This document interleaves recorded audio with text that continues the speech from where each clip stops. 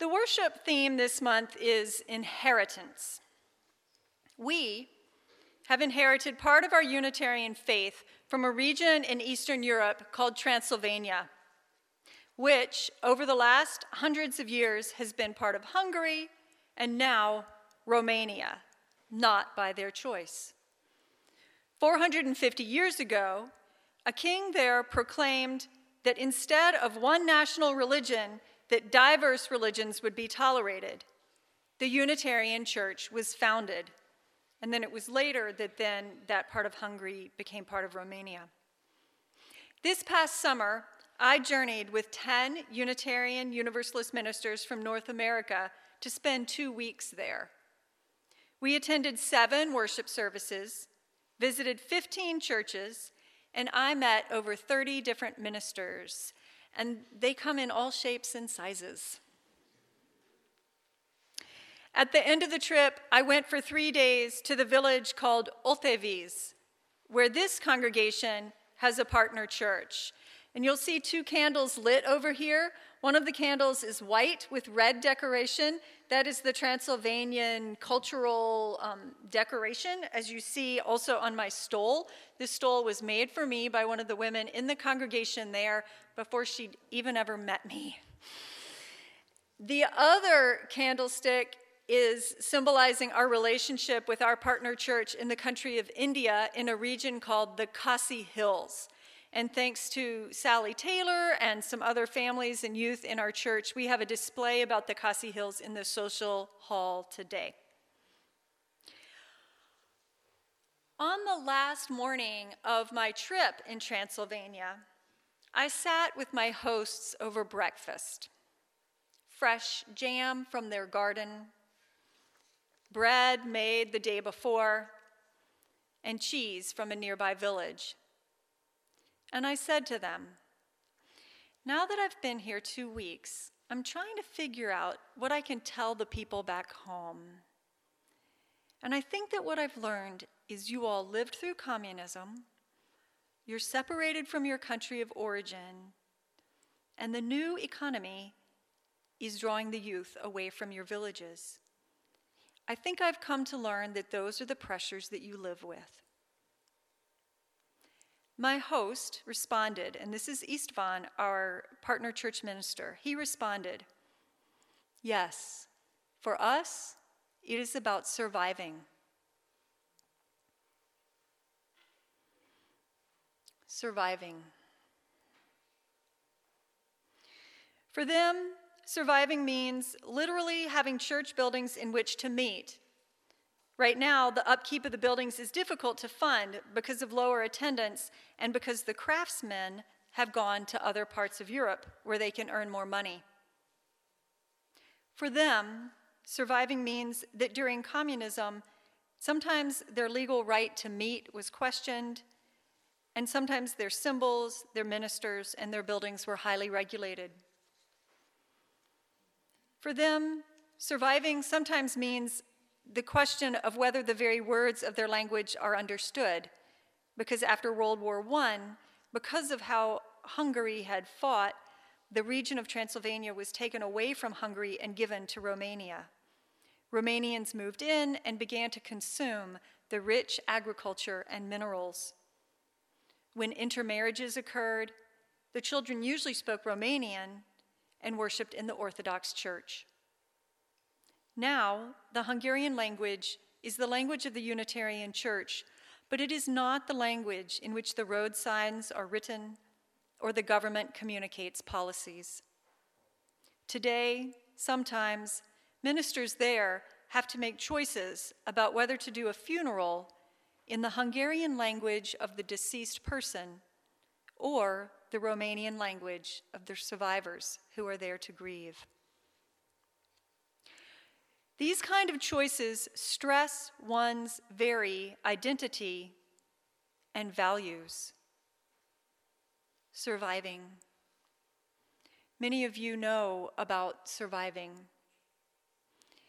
Some humans spend a whole lifetime surviving. Some humans go into survival mode sometimes and then have a relief from that at other times. So, what can we learn from them about surviving? Today, I want to suggest these 3 things. They teach their children core values. They still find joy amidst obstacles. They are clever. But first, let me frame this with a little bit more history, theology, and social analysis. So the geographical location of Transylvania is that it is a ring of mountains, and in the middle is the Carpathian Basin. And so what that means is it's been a very desirable location for the conquerors coming from the east, so the Turkish Empire 500 years ago, and then 500 years ago it would have been the conquerors coming from the west, the Europeans. They wanted those mountain minerals, they wanted those fruits and vegetables from that region, which is very similar to the Shenandoah Valley. But it was a very difficult place to conquer because of the mountains. After World War I, as I said, Transylvania it became drawn within the lines of Romania, but the people in Transylvania did not speak Romanian. Later, from the mid-1960s to 1989, they lived under communism, and it was not communism with the blissful ideal of everyone sharing everything happily, but a painful truth of one person who was very brutal and brought other people into those brutal actions. In 2007, they joined the European Union. This means that there has been an influx of goods, and it means that now you can kind of look around and see that convenience stores are new. The cell phones are new. There's all these new goods that they are adapting to living with. 2 years from now, in the year 2020, the country of Romania will be celebrating 100 years since its formation, which included Transylvania. But the Hungarian people there don't want to celebrate that. Let me give you some framework of their theology. The Unitarians there do not believe that the Bible is the literal word of God. They do read the Bible in every service, and the minister preaches on the content of the Bible. They reject the Trinity. A note about the historical import of rejecting the Trinity. If you think about 450 years ago, where the Muslims were coming in from the east, there were Jewish folks spread throughout the region. The Muslims also come from the Abrahamic tradition, but they don't, and they believe that they believe in prophets. But because the Unitarians rejected the Trinity, it meant that they had more in common with the Muslims. Also, because the Jews believe in God and believe in the possibility of prophets, it meant maintaining some connection with the Jews. So it allowed peacekeeping in the region. The Unitarians do not believe that Jesus' death leads to benefit for us today. The resurrection is not part of their theology. As I said, they believe that he had some divine qualities and was a prophet.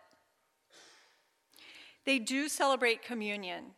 For them, the communion is not the body and blood of Christ. It is a meal shared together about kinship and sharing the harvest.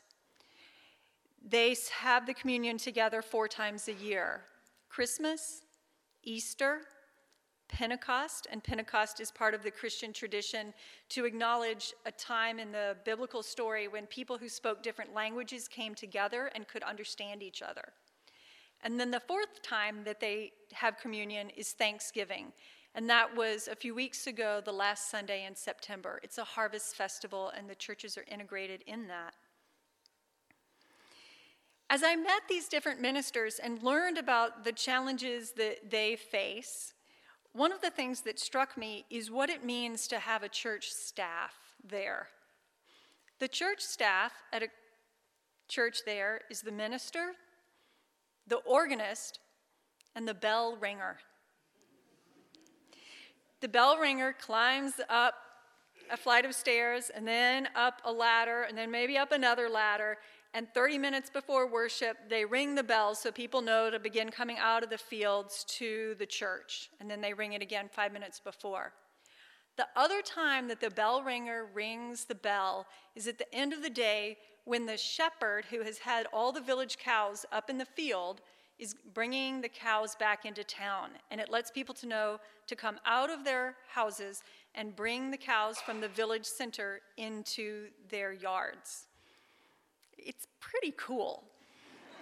Some of the cows even knew which yard to go in without anybody telling them.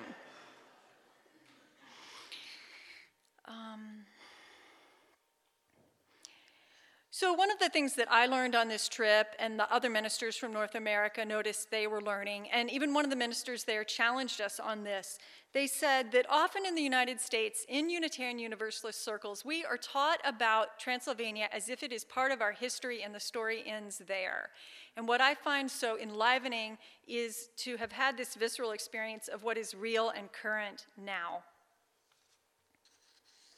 So I will tell you some of the challenges that they are facing now. And they remind me of some of the social justice challenges that we struggle with.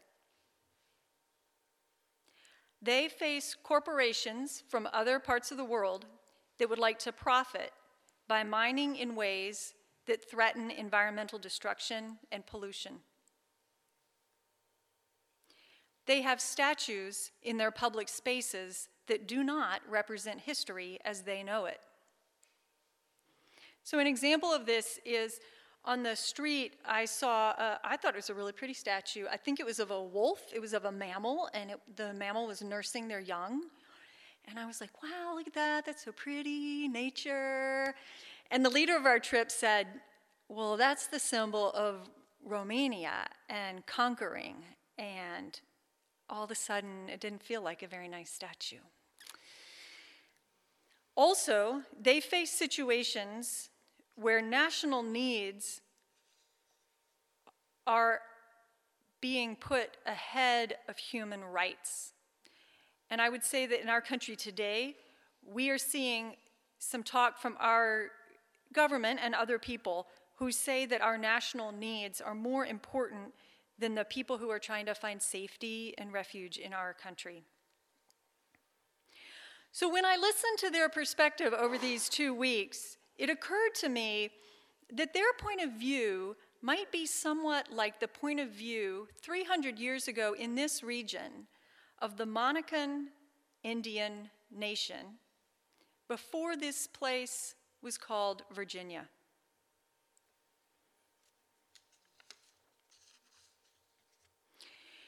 They also know about war. We visited a church and had a picnic in the back of the churchyard, and the minister showed us a tree, and she said, in this tree, 2 little boys sat and watched the World War II battles in the field behind. They know about war. They know that war is so costly they would rather not have it, and they want to find ways to preserve human rights and freedoms without war. And so I want to lift up the link to the coming United Nations Day on October 24th and the coming Veterans Day on November 11th.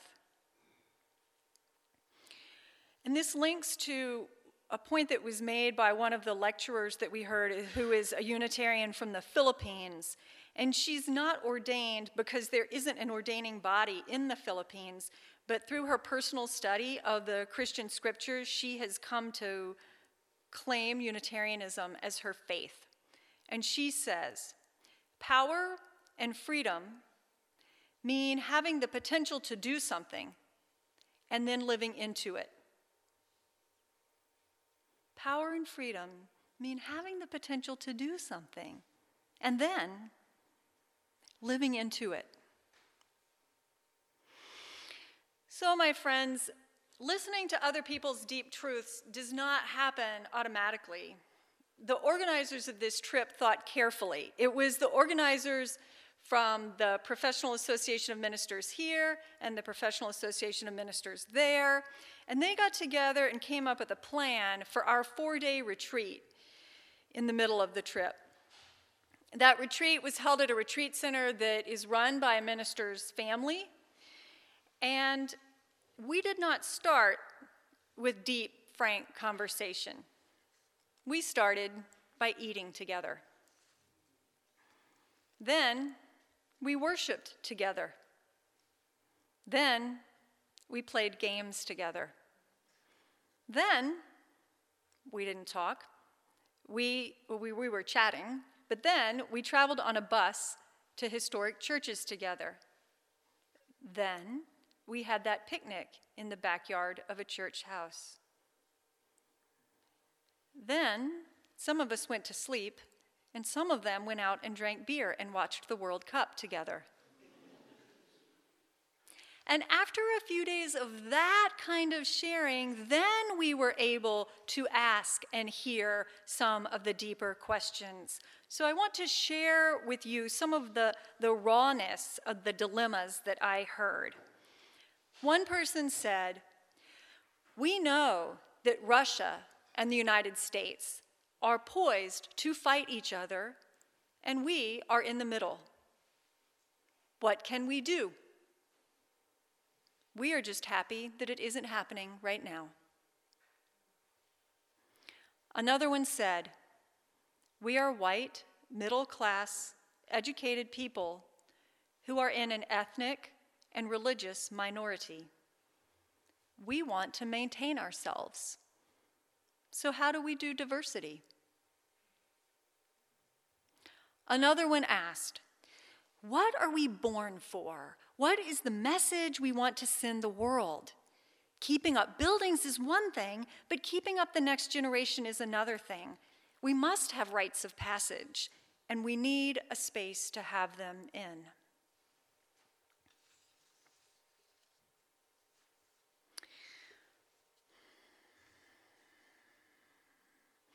One thing that I found especially moving was from one of the ministers here in the United States, reflecting on the partner church relationship that the congregation that he serves has had.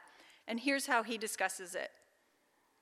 He says, "A truly mutual partnership with people in so many ways different from us can help us work with others for justice at home.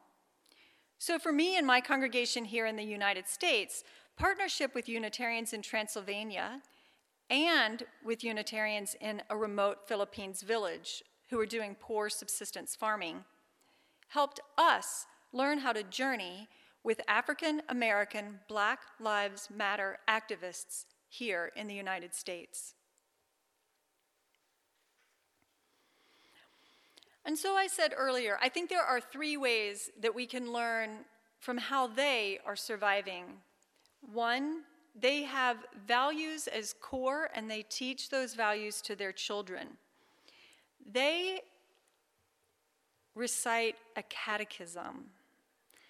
A catechism is a set of statements that are religious beliefs, and it can be used where you ask someone to memorize that, and then that becomes their statement of faith. We do not ask our youth to memorize a catechism.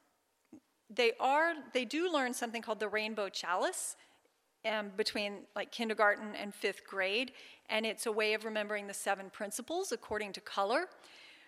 But by the time the youth in this congregation and most of the United States become teenagers, they go through a year-long program in which they're invited to explore their beliefs and then to stand in this pulpit at the end of the year and state them.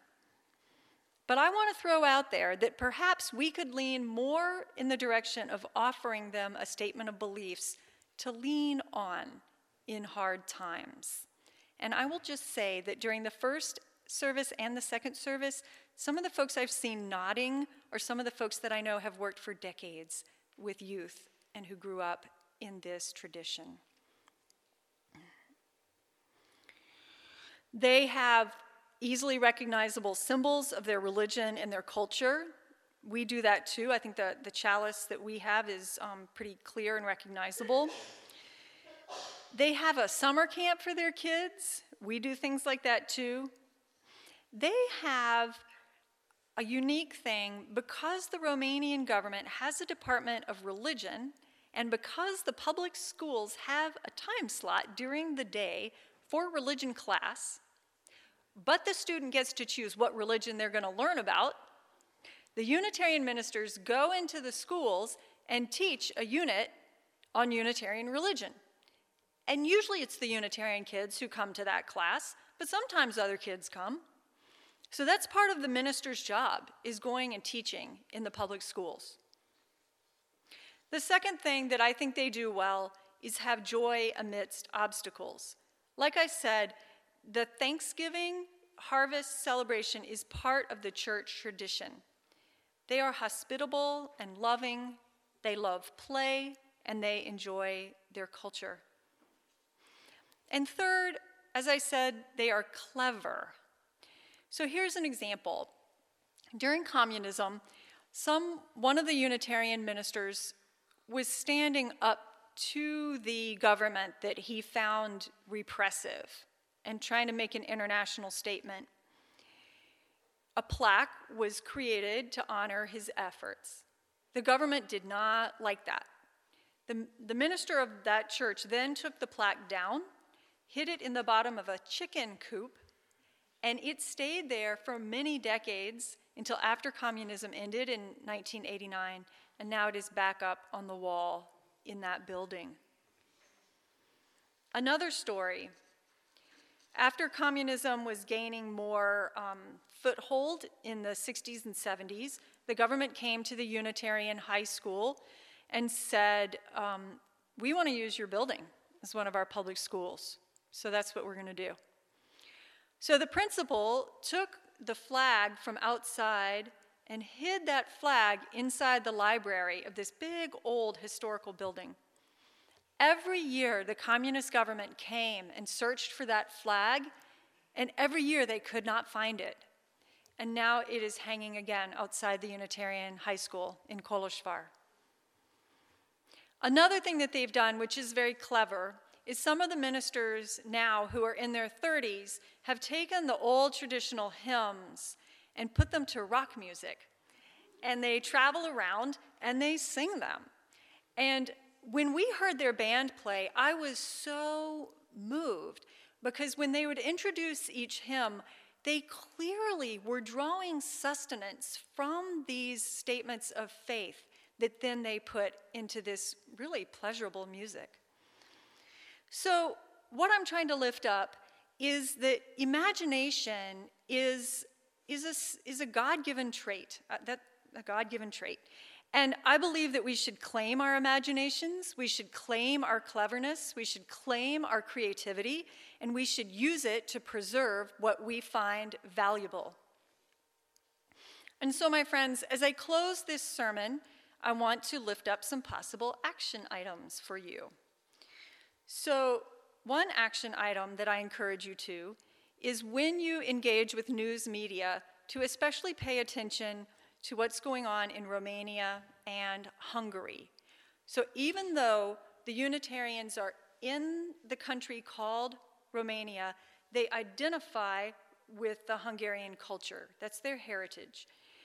Right now, the Hungarian government is doing some things that are against their religious values. And it puts them in a really sticky spot. So then that leads to the second action item. If you feel moved, if you pray, if you meditate for the well-being of the world, please include them in your prayers and meditations for their wisdom and strength. Third, in our congregation, we have had in the past a partner church committee. It has gotten to a very small, quiet stage, and it could come into a bigger, more robust stage. If you feel inclined to volunteer to help organize partner church activities, please do. 2 bits of encouragement toward that. One of the congregations that we met there has a monthly video chat. 3 people from their congregation have a monthly video chat with 3 people from the congregation in the US, and they share joys and sorrows and hopes and dreams and ideas. And in this congregation, after Istvan, who is up there, Istvan the minister there, and his wife Melinda, they visited in this congregation about 7 years ago, and after that, Eric arranged for Istvan to video chat to one of our adult classes. Another bit of encouragement is that there's an organization called the Unitarian Universalist Partner Church Council, and that's a nonprofit that simply serves these relationships. And one of the things they'll do is send a staff person or a volunteer to spend a weekend with us and help us reinvigorate this program. Another action item that you could consider, this is a puzzle. So, I want you to know that when I was there, I received this gift. This gift is sent to the congregation. The picture on this puzzle is the Edict of Torda. It's a painting symbolizing an event that happened 450 years ago when the king there declared religious tolerance. And so 2 of our church members are getting ready to plan a puzzle night. So if you're looking for a good social outing, that could be it.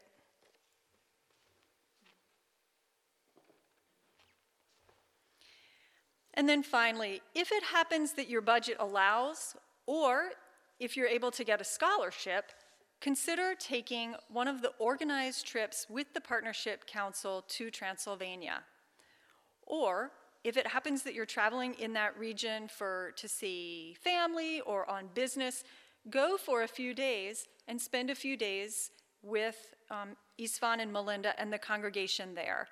One thing that I found very humbling was I think that I had been thinking of myself in relationship with a minister instead of a congregation in relationship with a congregation.